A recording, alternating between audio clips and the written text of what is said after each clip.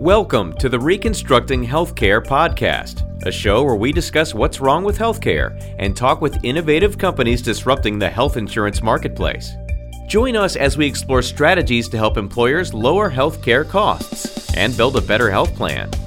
Now here's your host, Michael Maneri. Hello, this is Michael Maneri, and I want to welcome everyone to the Reconstructing Healthcare podcast. Today our guest is Dr. Glenn Hammock from Medicine at Work. Glenn, welcome to the show. Well, good morning, and thank you for having me here. It's a privilege to be here. What we seek to do here on the show is really educate our audience on non-traditional methods to lower their healthcare costs and find ways to improve value for their employees. Because, quite frankly, the traditional way of doing things really hasn't produced meaningful change in an industry where higher healthcare costs are simply the norm. So to get us started, I'm going to read a brief bio about you and Medicine at Work, so the audience has some context about who they're listening to, and then we'll jump into it. Sounds great. No, sounds great. I appreciate it. That's terrific. So Dr. Hammock is the founding president of New Physician, developing it as a spin-out company from the University of Texas, where he served as assistant vice president of the University of Texas Medical Branch and founding executive director of their electronic health network, developing and managing their telemedicine programs. Before 2004, he served as a director of health informatics and telemedicine, leading implementation of a large-scale electronic medical record system and creation of a statewide system for primary care and specialty telemedicine. He received his OD optometry degree from the Michigan College of Optometry at Ferris State University and his Master of Science in Health Informatics from the University of Alabama at Birmingham with a telemedicine internship at Massachusetts General Hospital. There we have it. Yeah, my mother's always proud of that, so I appreciate you reading it. She paid for most of it. But no, thank you very much. It's a privilege to be here. The bio there gave a little bit of background about you, but let's start off by just giving our audience a little bit of information about, how you specifically got into healthcare and more specifically launching Medicine at Work. Thanks. Happy to do it. So yeah, I'm a little bit unusual. I tend to say that I'm the world's worst testament to career planning, having careened from being a clinical practicing eye doctor into academic teaching, into academic leadership, into graduate informatics. Computers and technology had followed me around my whole career from the early 80s. And then having the opportunity to do work at the University of Texas Medical Branch, creating a way of delivering healthcare by combining electronic medical records and video telemedicine in a capitated care environment, which was very unusual. And seeing that not many people say that their career goal is to be a prison healthcare administrator, it was an unusual step. And for all the ribbing that we took over the years of having a captive audience, the reality was it was a captive checkbook. It was one of the few places in the U.S. where healthcare was truly run off of one checkbook with no cost shifting, no out of pockets, no out of networks. And it was really amazing because for the first time we could actually see a healthcare system that was tasked with a very complete set of services that had to deliver everything from inpatient care, outpatient care, all the drugs, all the behavioral health, all the dental work, dialysis, autopsies and burials. I mean, we're talking everything, and actually run it off of a single checkbook. That is pretty fascinating. I mean, it's basically here's one budget and go figure out how to include everything in this. It was amazing. It was an amazing laboratory for healthcare economics as much as it was for healthcare technology. And we had some visionary leaders at the University of Texas Medical Branch, and they brought together myself and some other folks to create a system that would basically improve the velocity to care with accurate records, where people wouldn't be released to schedule the next visit at their own, at their own timing. We had the ability to use telemedicine to get specialist consultations done quicker and more directly. And what we found is that it increased the velocity of care, and it actually did what we hoped it would do. It would save money. So the university's budget for doing this was about $350 million to cover 150,000 lives at 150 locations spread all across Texas. Out of that, They had to pay a payroll of about 5,000 actual employees that were the actual healthcare providers in the prisons. You had a primary care doctor, you had a dentist, you had a nurse, you had a lab, you had a film shooter. It was like the world's most perfect rural healthcare model. And what we found is by implementing these technologies, we were able to actually improve the quality of care and reduce the capitated cost. So it was really an amazing lesson, and it was really something that helped us refine what eventually became Medicine at Work. So we did this work for the university between 2000 and 2004. Mm-hmm. I was asked to take the technology and the methods and patent them, which we did. We got 3 patents on it. And then I was put in an incubator. I led an incubator inside the university from 2004 to 2007 called Electronic Health Network, where we actually used the same models for things like behavioral health into underserved areas of Texas. We did the telemedicine to the South Pole. We did cruise ship radiology and other methods. And then in the end, we started doing things that warranted having a private company in partnership with the university. And that's how New Physician got started. We then started applying it in different areas. One of the areas that we applied it to was the idea of an on-site health clinic that would be affordable to populations and employers that otherwise normally can't even think about on-site health clinics. Mm-hmm. And that's what Medicine at Work essentially is. Medicine at Work uses these technologies that we refined over decades at the University of Texas Medical Branch and now apply them in such a way that it brings all the values of an on-site health clinic, a full-size on-site health clinic, to employers as few as 200 employees, which is, we think, a pretty neat trick. I think that is a neat trick. But before we get into more about Medicine at Work and the on-site clinic solution for employers, one of the things I always ask my guests is about the healthcare system. We really have a healthcare system that represents a large portion of GDP that seems to get bigger and bigger every single year. And that means that as payers, both as employers and employees, we have more coming out of our paychecks every year for healthcare, and we're not really getting a lot more. So in your experience, you've been doing this for a while. What do you think's wrong with our healthcare system, and why do you think costs continue to increase the way they do? Well, as both a participant and a consumer of healthcare and someone playing at the edges with healthcare delivery systems, I think it has a lot to do with a lot of complicated elements. It has a little bit to do with our human nature as Americans, where we believe in the Hail Mary pass, we believe in the last-ditch attempt. I think some of that bleeds over into the approaches that we take during the last years of healthcare. I think nobody wants death panels, but I think there's a tendency to have this issue of that a pound of cure is always better than an ounce of prevention. Mm-hmm. And I think that sums it up as cleanly as I think anyone has.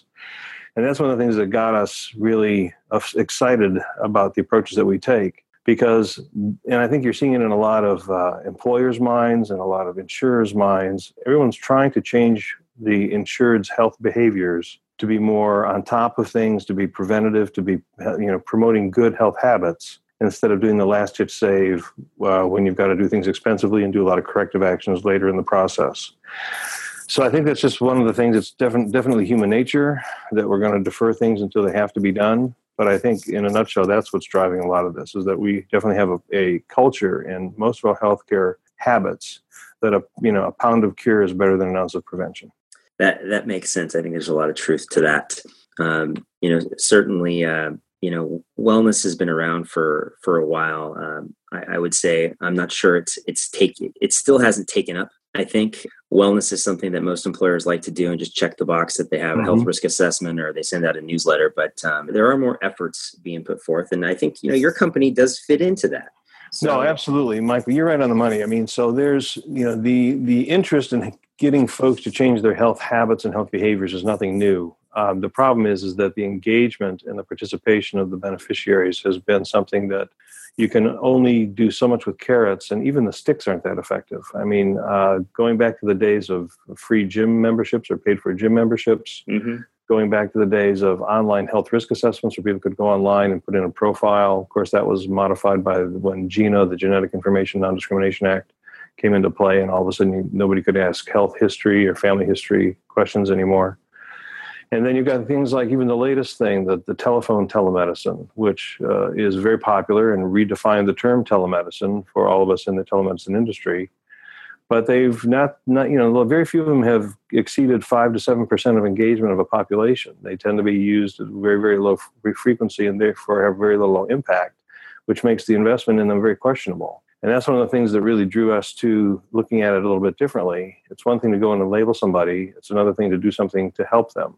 And that's one of the things that we tried to do with Medicine at Work, was actually have a product that really was based on a couple of tenets. That convenience drives compliance, that making the process as convenient as possible for people, having it right there at the workplace, having no out-of-pocket cost to access to the doctors, to make it so that you've got a health buddy right there at the office that's going to answer your questions about medications and answer your questions about activity levels and the right exercise for you and the right diet for you, and have somebody there that's there with you instead of just it's one thing to have a coach that's always mad at you versus a friend that's going and working out with you. And that's the approach that we try to take with Medicine at Work, is to be a health buddy for the employee as well as somebody who can actually do something on a prescriptive basis, being a physician. Absolutely. And that's a big part of it, plus touch and tune. If you see somebody for a runny nose and you're checking their blood pressure at the same time, it's that primary care approach. And that's a big part of prevention too, and catching things early. So early intervention, well-being promotion, as well as convenience care. That's the difference between these approaches that have been, tried and continue to struggle with engagement versus the kind of numbers that our programs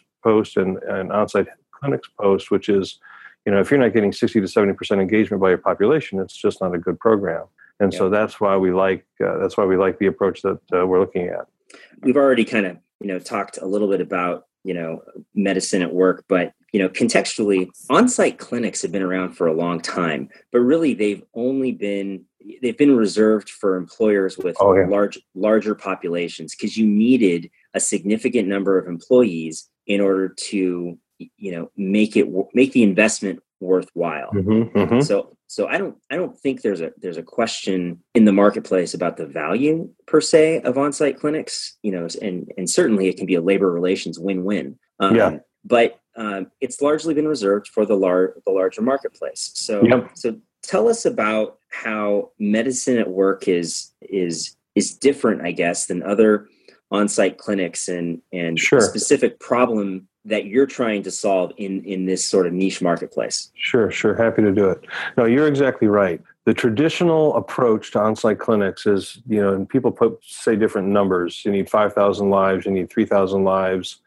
But the concept is pretty much a time-tested model that a vendor is brought in that presents a package of startup costs to build out a full-scale clinic, to staff it fully with a physician and a bunch of ancillary staff. It's usually hundreds of thousands of dollars, if not more, to actually do a startup cost and build-out process. And then you're pretty much paying staffing costs plus an administrative fee on top of that. And that's why that model has pretty much stayed the purview of the large employer, the 3,000 to 5,000 or more employer, someone who's got a campus, right? Multiple buildings, lots of people. Yep.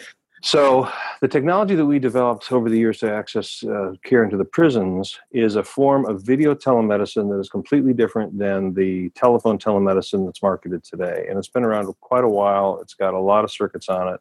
And so what it is think of it as corporate quality conference room video conferencing with HD quality, coupled with the kind of examination scopes that are used in operating rooms, so that the remote physicians are able to beam in, talk and interact directly with the patients, and do examinations, look in their ears, look up their nose, look down their throat, look at skin, look at their eyes, plus an electronic stethoscope system that allows the remote doctor to hear with perfect clarity the heart, the lungs, to do complete examinations. That's the difference. So what that allows us to do is, in a sense, only bring the doctor in when it's really necessary, and it's frequently done. Don't get the impression that the staffing there in the clinic, which we'll talk about in a second, is only accessing the doctor on a consultation basis. The doctors are actually there to be beamed in, for lack of a better phrase, whenever they're needed to do anything prescriptive. So it's fully prescribing. We send prescriptions to the patient's pharmacies. Got it. But that allows us to build a system that has no startup costs for the client, has no real build out, because we provide everything. And all they've got to do is dedicate a room, usually 15 by 15 foot, for us. We bring in our internet, we bring in all the equipment, we bring in the exam table, we bring in the telemedicine gear, we bring in the Sharp Safe, we bring in the glass jars full of tongue depressors, we bring in the butcher paper for the exam table, and we bring in a staffed paramedic, either 3 to 5 days a week, depending on the size of the population, that is there dedicated for the client. Usually there's a person who's a primary person with a backup person for when they go on vacation or they're ill, but it is a staffed service. So they get really everything they would get out of having the doctor there full time without the cost of having the doctor there full time. And that's the real advantage of using our technology. Got it. So really no startup costs, no implementation fees. You guys, you really just need a room. You come in, you do the build out, and it's staffed by a paramedic who will, see employees as they come in. And, when necessary, you'll I like the term that you used, the Star Trek term. Beaming the doctor. Yeah, beaming the doctor.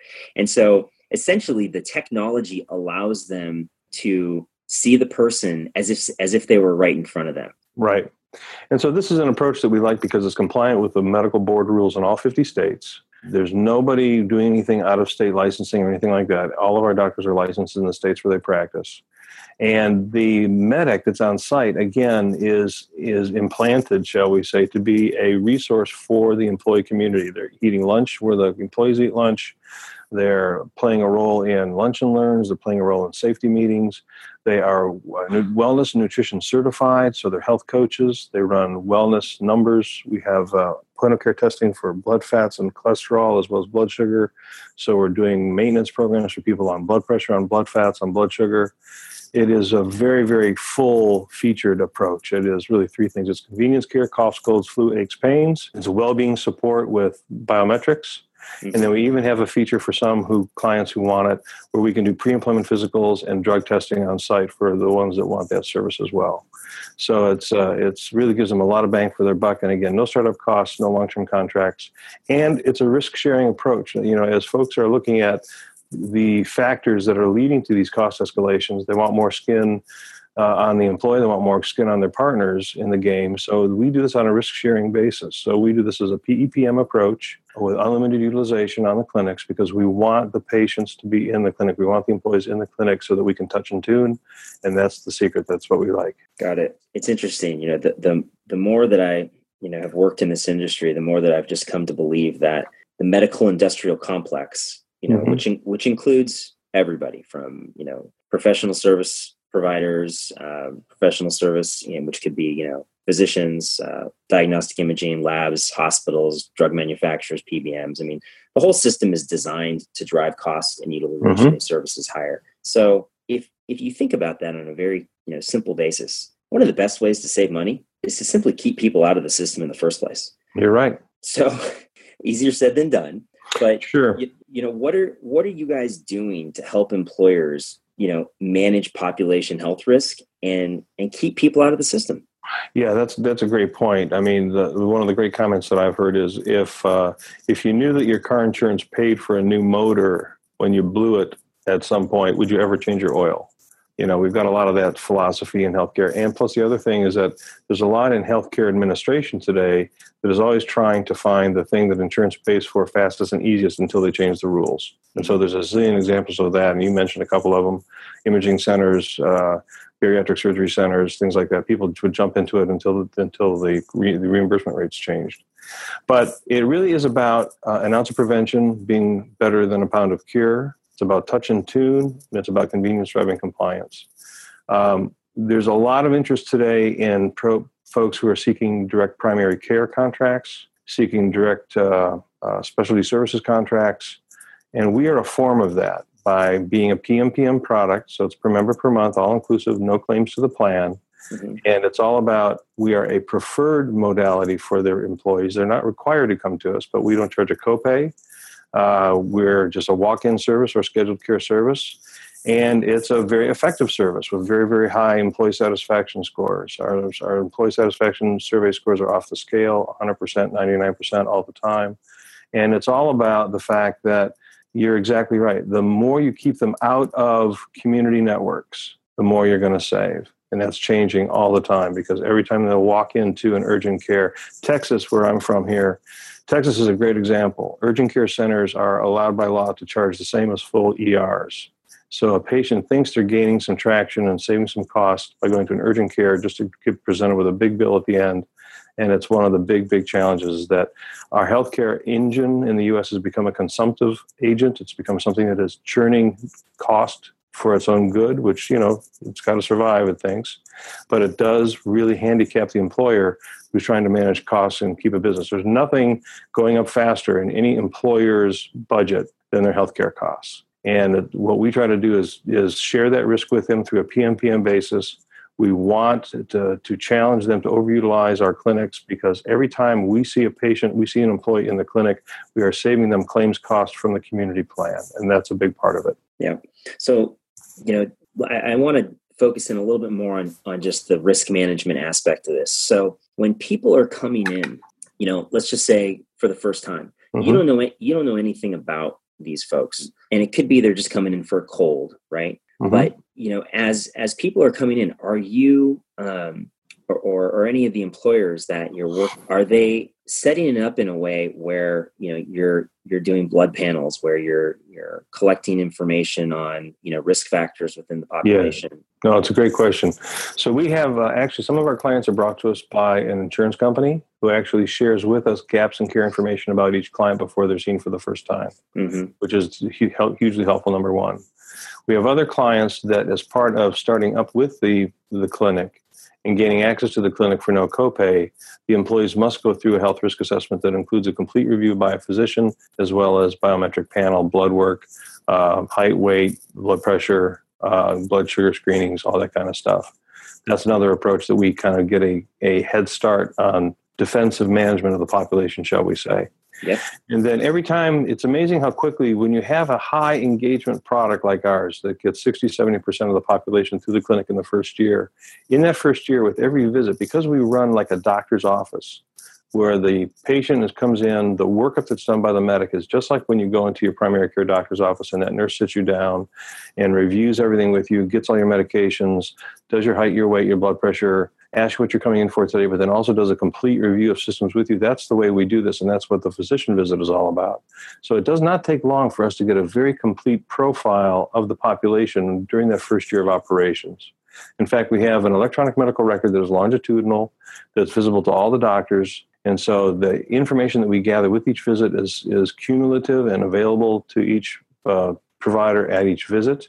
And in there's a process that we call health abstraction, where we put markers on patients for things that we learn about them with previous visits. So it's very easy to reference and very easy to understand. So the providers pick up right where the previous provider left off, and we get good continuity of care to do everything we can to do everything for that patient in our services. So that electronic medical record that you keep, when you refer somebody out, you have the ability to send that information back to their primary care physician or to a specialist that they're seeing. Yeah, absolutely. On top of that, as part of our services at no additional charge, each patient can download a free app called NewChart, which allows them to carry in their pocket a summary of all their information, or email that summary to themselves to share with their doctor. So they can walk into the doctor's office and pull up things on their smartphone, their blood pressure history, their prescription history, their visit history, show them right there in the office.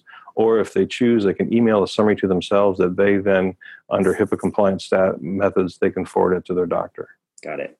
So I would imagine that, for an employer to generate a return on the investment, there needs to be, it's a simple formula. There needs to be sufficient utilization of the clinic. And you've mentioned some pretty high engagement rates of north of 60%. So how are you collaborating with an employer to, market this to employees and drive utilization? So like most folks that are in this business, it's all about effective communication with the HR department and, of course, getting their permission and buy-off on communication tools. So we do everything from direct email to the population. We do posters. We do pre-startup visits and seminars to the employees through management meetings and to the leadership of the employee. We package a lot of content that can be run on company intranet sites. We do a lot of work. We basically do all the lifting as we can for the employer. We get their buy-off on the communication, but then we make it easy for them. If they want PowerPoints for internal PowerPoint, shows that are running on computer presentations on flat screens around the company, we can do that. As I say, we do intranet links. We really do. We even go down as far as to do even old school things, like have business cards for the clinics that are available and sent out to all the population, and even do a smartphone contact that is downloadable off the HR website so that they get the phone number, they get the email address of the clinic right there, and they can carry it as a contact in their smartphone. So we're pretty proud of the work that we do to drive that. And the goal is to take the work off the client, and we review the utilization growth monthly with the client so that they can see whether we're succeeding and where we're falling short, which usually doesn't happen. Got it. So I'm sure, through that participation, you can get, start to see some financial savings. But, tell me, are there any other soft dollar benefits an employer might see from, using your service? Yeah, so there's a estimator that we are able to do for our clients and for brokers that we're working with too. They really break down using two forms of analysis. One is exit interviews from our own clinics. So with every visit, at the end of the clinic visit, the medic turns to the patient and says, "If we weren't here today, where would you have gone?" And so they say they would have gone to their doctor, they would have gone to an emergency room, they would have gone to an urgent care, they would have done nothing. And we continually monitor that on a monthly basis, and we feed that back into our ROI estimations. In addition, we look at CDC numbers. The CDC runs annually, the utilization rates of how many times a typical American goes to their primary care doctor, to an emergency room, whatever. And we use both of those models, and we do a direct cost prevention model, which says, what we do a claims capture model. We first look at what are you going to prevent in terms of claims cost to the plan by having the clinic? And that, frankly, usually covers the operating costs of the clinic, usually within a month. So that's a positive. But then, as you say, there's soft benefits as well.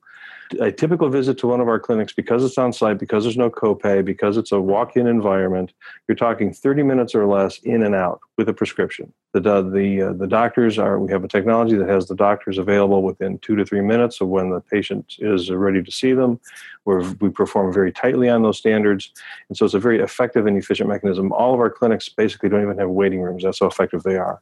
They basically bring the patients in, we work on it, we do everything that's appropriate. The patients feel that the doctor spends plenty of time with them, but they're back at their desk within 30 minutes, which is a big, big difference to having that employee away from their desk for half a day or so to get into their primary care doctor.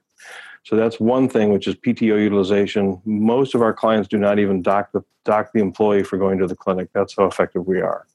The second thing is you've got both absenteeism and presenteeism when folks are sick or they're working well. When they're sick enough to stay home, but they're not sick enough to go to the doctor, or they're sick enough to stay at work and not go to the doctor, which just makes it even worse.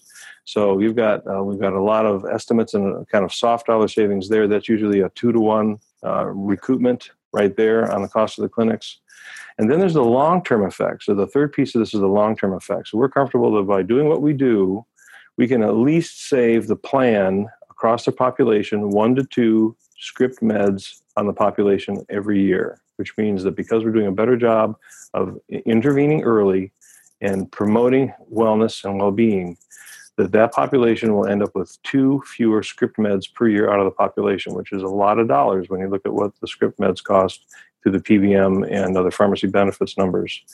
And then we also believe that in a typical year, we save 1/2 of a hospital stay. And that's what our numbers have shown. So you've got really varying levels of how deeply people like to embrace those soft dollars, but they're definitely there. You've got a hard dollar savings that recoups the actual cost, then you have the soft dollar savings. And then, as you say, we're very sticky. We have very, very high employee satisfaction scores. Our very first client that we had in 2009 is still a client today. That's how effective we are. And we're really, really pleased about that because it is something that the employees really appreciate as a benefit, especially now as the labor markets are tightening up. Yeah, for sure. For sure. You just mentioned something a second ago that brought something to mind. Mm-hmm. An employer may offer, a lot of different programs, for people. It could be disease management programs for folks with diabetes. It could be some other sort of wellness programs. And so, but a lot of times people don't know that these plans exist, right? Because people only get engaged in their healthcare when there's a need. And so, oftentimes, programs that could be beneficial for employees go unused. And so, because you're having an interaction with the employee, do employers ever leverage you as a resource to educate employees on maybe other programs that they have available that employees can take advantage of? Yeah, absolutely. Because we're there, we're frequently the first step. And one of the things that happens, the introduction and the selection of the medic for a client is not arbitrary. We usually interview a number of folks for a client. We present them to the client to make sure we've got a good cultural and then, just a good fit between the directions that the HR departments take and then the characteristics of that medic. Because that medic is going to be both the face of the clinic, and it is part of the expectation that we have for those medics that they learn the complete plan benefit package of the client. So they learn about EAP. They learn about the preferred referral sources for escalation. They learn about preferred pharmacies. So that while they are working with the patient, because we're there and we're free and we have high engagement, they can, in a very informed way, promote and improve compliance with the employee staying within the other elements of the plan design and being aware of the other elements of the plan. And that's something that we think is a strength of what we do. Got it. No, I think that makes sense, and it's a logical opportunity. You mentioned earlier in the call that physicians are enabled to issue scripts to employees, and I think that's a big deal. From a convenience standpoint, are they just issuing the script to the employee right there, or are they actually calling the script into the employee's preferred pharmacy? Oh, no, we're definitely doing e-prescribing. There's definitely, depends on the part of the country you're in. Some pharmacies accept direct e-prescribing from a practice like ours. Some don't. Either through fax or phone call, we're going to get that script to the patient's pharmacy of choice.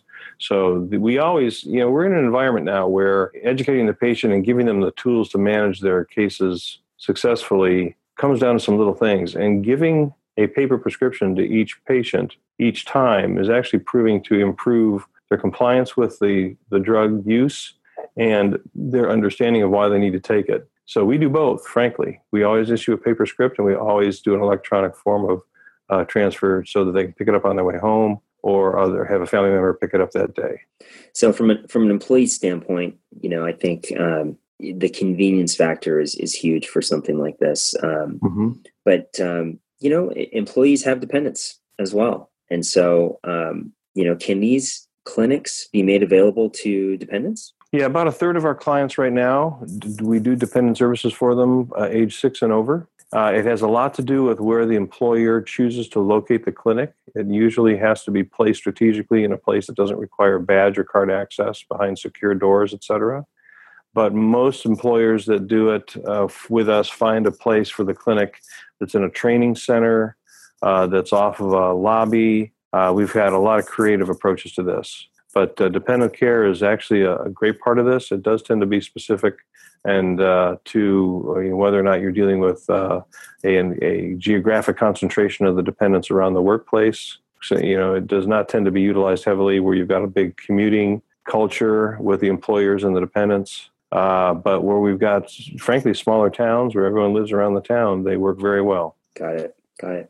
So we talked a little bit about costs from the standpoint of your fee structure, that it's a per member per month. So what is the cost range, for an employer to sign up with Medicine at Work? I don't think we've talked about any employer size limitations, but are there? Yeah, no. So this is great. So a general guideline would be if somebody had 300 or so employee or lives, 300, then they would get a 3-day-a-week clinic for $25 PMPM or less. Got it. If they had 750 lives, you'd be getting a 5-day-a-week clinic for $20 PMPM or less. When we get above 1,000 lives, 1,500, 1,200 lives, you're looking at $15 PMPM or less. And again, that's all in. So there's no surprises. But the only other thing that are ancillary charges would be if we're doing flu shots or other forms of vaccinations, we procure those for the client at cost and pass that to them. Mm-hmm. And then if we're doing pre-employment physicals, which obviously are beyond the scope of the population,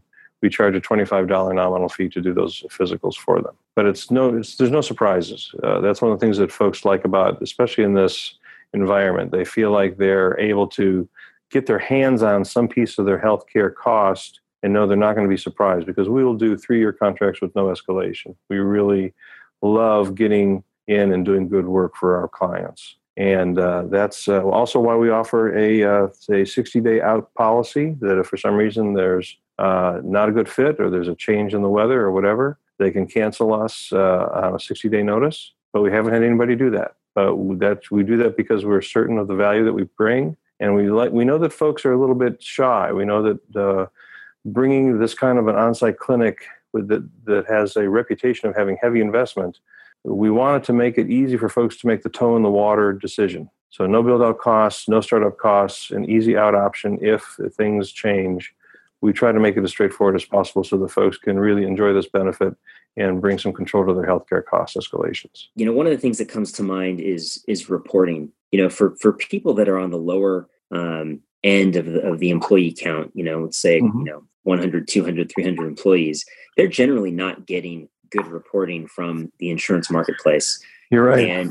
And so, for medicine at work, it's an additional item to spend money on, with the hopes of providing quality care, but also reducing, overall cost of care. What type of reporting are you providing to employers to, help them understand what's happening in the clinics?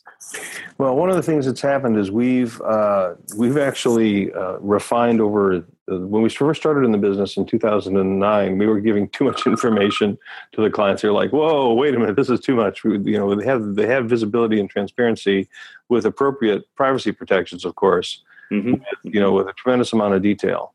Over time, we've refined that into a report that's available to them monthly of standard key performance indicators, how many patients we're seeing, what the utilization is, what the engagement rates are, what kind of cases are being seen, what kind of drugs are being prescribed.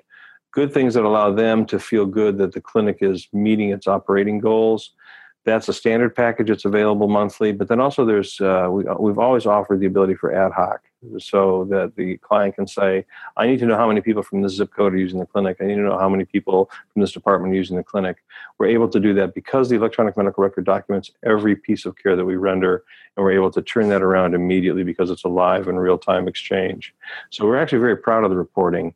And so there's a standard set of packaged reports that are very effective in revealing the key performance indicators of the clinic to the client. There's some ad hoc capabilities that can be tailored as needed, and it's a very smooth online process. And then if somebody does want to do more population, health risk management, and let's just say they are, doing the full risk assessment to qualify to use the clinic, are you able to report out on information that you collect on the population? Yes, absolutely. Everything from blood pressure trends to point of care testing results on cholesterol, HDL, LDL, triglycerides, blood sugar levels. If they want us to track other labs as part of a wellness profile, we have some folks who want thyroid testing after a certain age. We have folks who want prostate level testing after a certain age. All that's very much part of it. That's one of the beauties of having the medic there. The client is getting a healthcare resource that they otherwise probably wouldn't be able to afford and wouldn't think of doing because of a lot of the issues. But with us being able to bring this in, have it be a dedicated resource for them, we can help the client manage a lot of information about their population and help them do a better job negotiating what they want to do when renewal time comes along. Makes sense. So Glenn, who is this a good fit for, and who might this not be a good fit for? Where it's not a good fit, I'll answer that one because it's easier. If someone has 150 or 300 lives and they're fragmented in pockets of 10 or 15 employees across the state or in multiple states, it's tough to fit us in. We need a good 200 lives in one location to be able to put a clinic facility in and serve those folks well. So that's the best thing. Folks who are self-insured, folks who are looking at direct primary care options, folks who are looking at this new model of benefits design where it's kind of more build from a kit, where you're going to self-insure, you're going to choose a claims administrator, a TPA, you're going to choose a stop-loss carrier. We're a great fit for that because those folks have a lot of transparency and they can see immediately where the claims going through their plan, through the TPA, go down immediately because the clinic is running. When folks are on fully insured plans, they get once a year, they get a summary report that's pretty obfuscated. It's really hard to document the true dollar values in those environments. But we actually have a number of clients that are fully insured because we were put in so they could maintain status of best of breed employer and have high benefit satisfaction scores because they're having trouble. That's another thing that, frankly, folks use us for in a lot of situations is that if they're moving to plan designs, whether they're ADHP plans, HSA plans, whether they're making changes to the participation level of the employees versus the company's contributions to healthcare costs, they're handing the package to the employee that's a little bit unpalatable.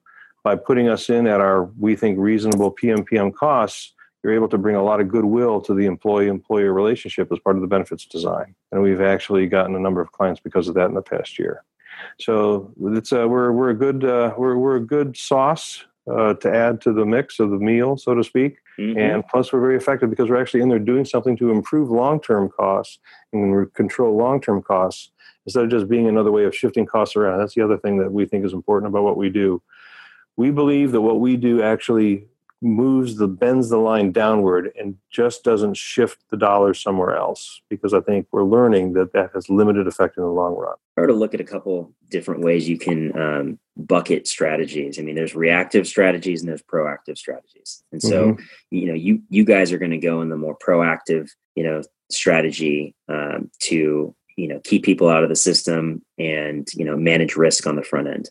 Mm-hmm. And, that's, for larger employers, that's not necessarily a new concept, but for the middle market, for employers that have a couple hundred employees, you haven't really been able to do effective risk management. I mean, the whole notion of a health risk assessment is a joke, let's have people fill out, this online questionnaire and, give them the results, and that's magically going to drive behavior change. Yeah. I mean, I can talk about our own company that does that. And I've never been motivated by any health risk assessment, results to do any changes. You mean even after I started sending you those wonderful weekly apple a day emails saying, if you eat better? Right. No, I don't believe in it. Glenn, you guys launched, I think it was 2009. So, right. How many employers have implemented your service, and are there any industries or sectors that you're really having a lot of success? Well, we're running 13 sites now across a number of clients. We're running programs in Texas, Georgia, and Pennsylvania, and most of these have been long-term clients. We have been a good fit for everybody from construction companies and heavy equipment repair companies all the way to the administrative centers of large international corporations. We're kind of an interesting fit that way.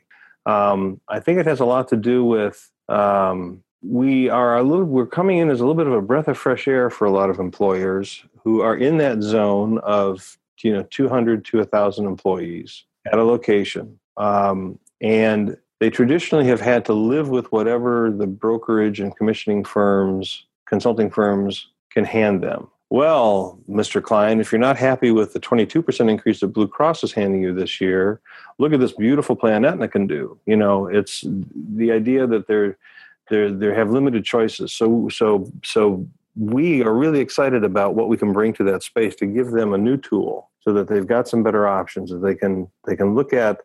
If they're not already moving to self-insurance, get that done. If they're giving them the ability to have better visibility on where their money is spent, we think that's an exciting part of it. But that's where we see the fit. Self-insured folks, we've had tremendous response from kind of a blue-collar community that needs the occupational med, the drug screening, the pre-employment physicals, as well as the wellness, the well-being, and the convenience care.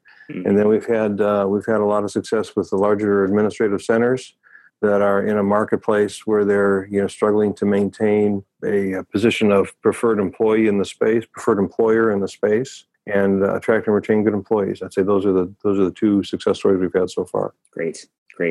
Are there any obstacles that you've encountered to an employer saying yes to implementing your services? I think it has a lot to do with our biggest competitor is the status quo. We've pretty much come down to that. Most folks who look at us closely and don't pull the trigger, it became an issue not so much of dollars, but of, well, we don't know if we want to change anything yet. We also find that the more changes that the HR department at the client is going through, they're putting in a new system, they're doing this, they've had change in leadership, whatever, that tends to slow us down too. But I think the obstacles used to be a fear of telemedicine. That's pretty much gone. Mm-hmm. because everyone's getting much more comfortable with technology tools in healthcare delivery. There used to be a fear of the medical legal side of it. There used to be a fear of having anything medical happening on the footprint of the employer, in a lease space arrangement. But because the way that we come in and we fully indemnify the client right down to the use of space, that has kind of taken care of that concern as well. So the fact that we don't run on their IT program, we bring in our own connectivity, that's a big plus.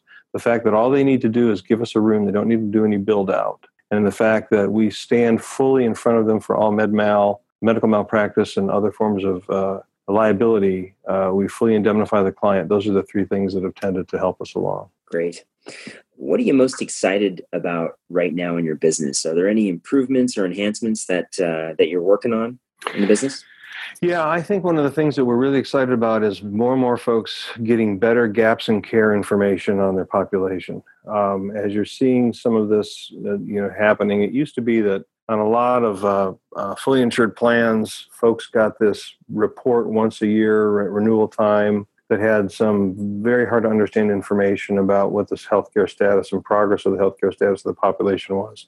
These new programs that look at their products from various vendors, Optum and others, that are being used by not only the insurance companies, but in some cases being used by the brokers and consultants that are helping companies to actually look at the cost and utilization profiles of their employees by looking at the pharmacy data, by looking at the doctor's office visit data, looking at hospitalization data.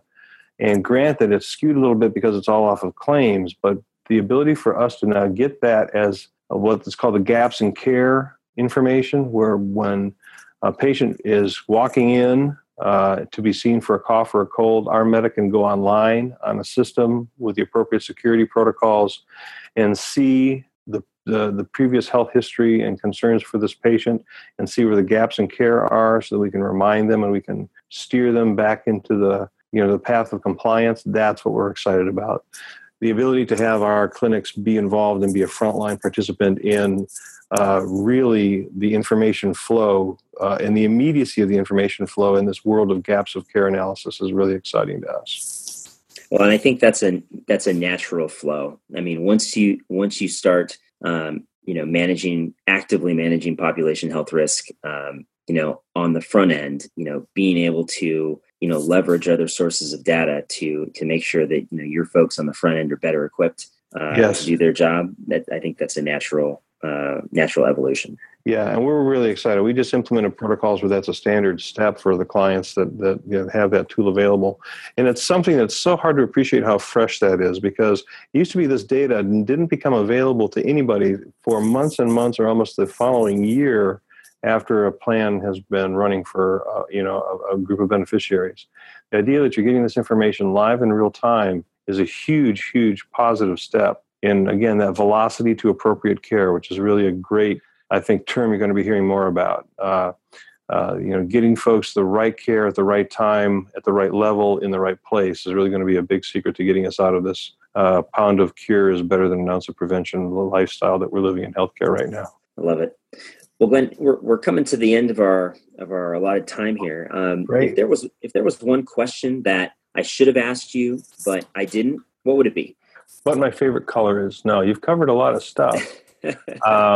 I think there's two things that we tend to get a lot of questions on as we get more exposure. The first one is, do patients really like it? There's a certain element of folks out there that are just kind of in disbelief that having somebody talk to you on the video link and work with you, there's this natural really. And we've studied it carefully, and others have studied it carefully, not just us.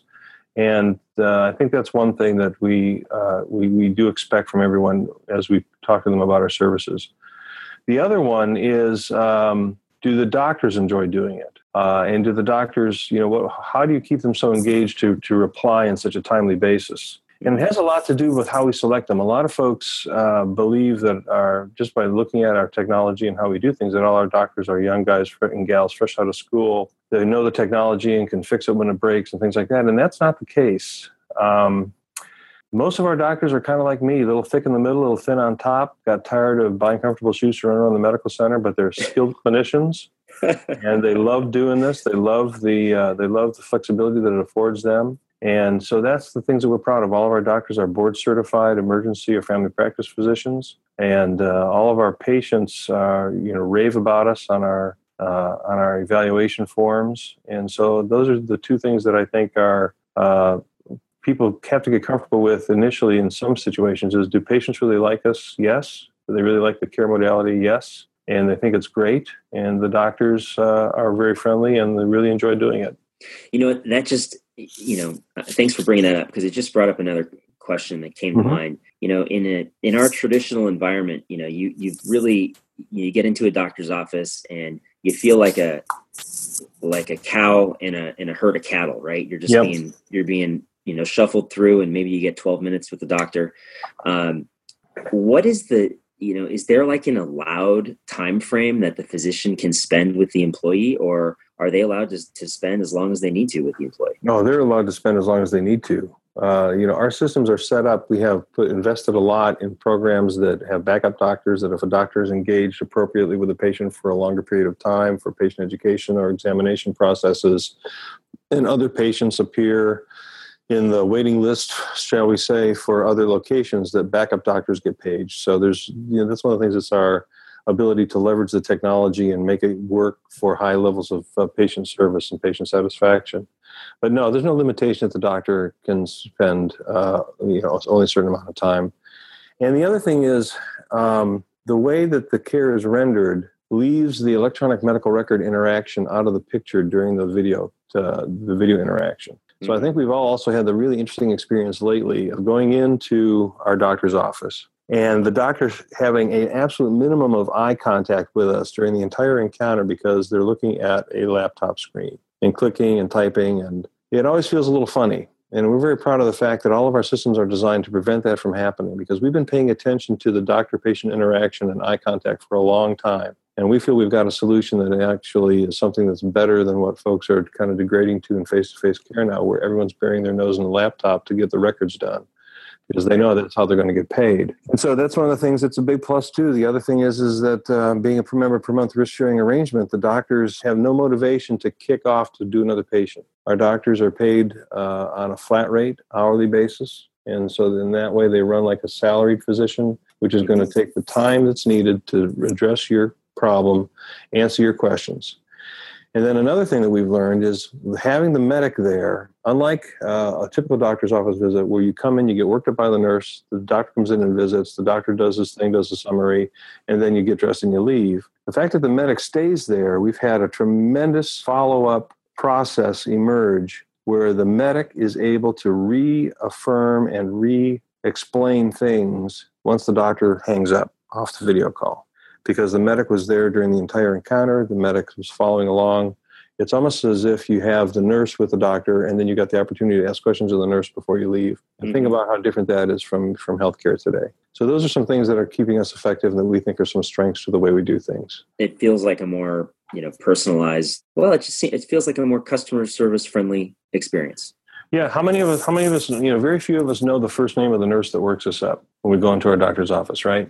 Maybe if you've been a patient for years and years and years, you know Donna, who's Dr. So-and-so's workup nurse. We get that experience to the patient much quicker because that medic is there every day, interacting with them, eating lunch where they eat lunch, being in their safety briefings, being in their lunch and learn meetings.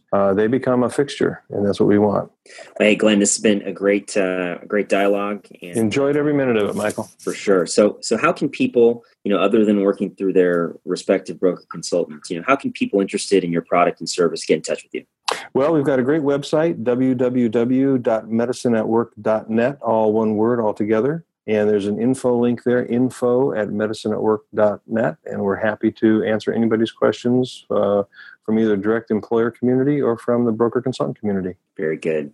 Well, hey, Glenn, on behalf of our listeners and myself, I want to thank you for taking time out of your busy schedule to join us. It's been a great dialogue, and I think it'll provide some value to our listeners. It's been a privilege. Every success on the podcast. Thanks so much, Glenn. And to our listeners, hey, we hope you enjoyed this episode of Reconstructing Healthcare. And with that, we will sign off. Wherever you're at, we hope you have a great day, and we'll talk to you next time. Thanks for listening to this episode of Reconstructing Healthcare. If you liked what you heard here, please subscribe to our podcast on iTunes, Google Play, or Stitcher, or your favorite podcast app so you never miss an episode. If you're interested in continuing the conversation, please visit us at www.reconstructinghealthcare.com, where you can subscribe for updates and access the show notes for this episode and links to Medicine at Work's website and contact information. Lastly, be sure to check out some of the free resources on our website, including our Health Plan Innovator Scorecard, where you can see just how innovative your health plan is. Thanks again, and we'll see you next time on the Reconstructing Healthcare podcast.